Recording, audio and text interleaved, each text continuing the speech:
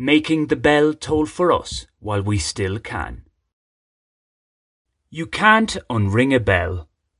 Of the many quips former Ireland men's rugby coach Eddie O'Sullivan has uttered, that one regularly reverberates in my mind. In more common parlance, it's expressed as, what's done is done. It can't be undone. If it's something that needs fixing, requires a remedy, this may be possible afterwards, but we can't go back in time and redo the original action.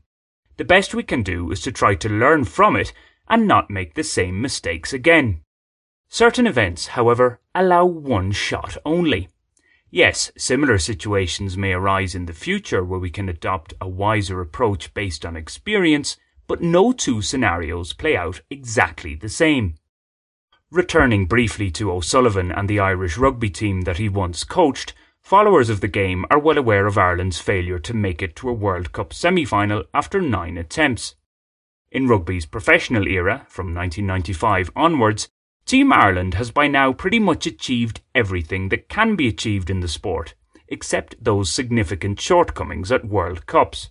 2023 presents another opportunity to address this. Of course, the personnel involved in each World Cup selection changes, as does the location and the makeup of the other competitors. A new bell is being rung each time, so to put it. And so it is with every new challenge. None is exactly like another because there are so many variables at play. Over the last 4 years, I've had, if I recall correctly, 8 online job interviews.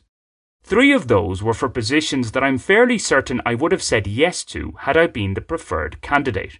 Obviously enough, I wasn't. Naturally, I've done mental postmortems on each of them. One usually has a sense of where it goes wrong in such things, so this gets played over and over in the mind ahead of the next interview. As somebody who prefers in-person meetings over online ones, being forced into the latter is a negative before a virtual ball is kicked. My job interview record suggests I have to be seen to be truly believed, or at least hired. My most recent interview gives a fine illustration of this. I had a technical problem that simply couldn't happen in person.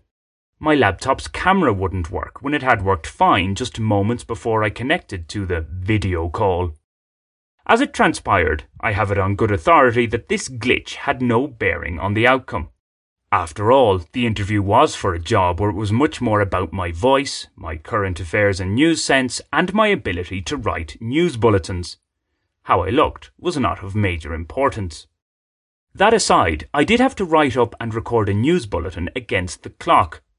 When my low-spec laptop has to multitask online, it often throws a tantrum. Its temperament on this occasion made an already stressful task somewhat more taxing than it needed to be.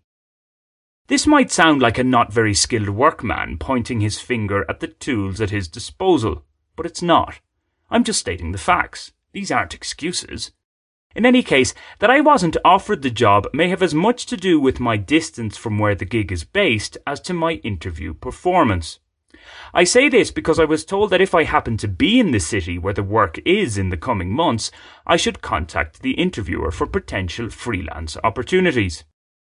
As rejections go, this was one of the gentler ones I've received. Or could it be that the company in question is just being overly and unnecessarily nice? Whatever the real reasons are, I am left with the feeling that I didn't give the best account of myself on the day. My performance could have been a few percentage points higher. The bell that I rang on this occasion just didn't sound quite right for its target.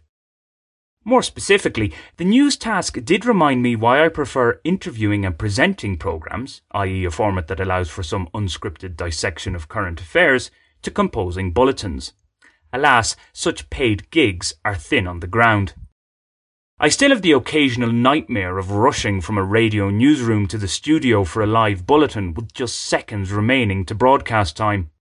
Or, worse again, actually being in the studio with no news to read at all. I'm fairly sure that second scenario never happened in reality. Well, not to the extent visualised in my nightmares. I did, though, have to make up the weather forecast once or twice. In Ireland, one is rarely wrong in prognosticating wind and rain.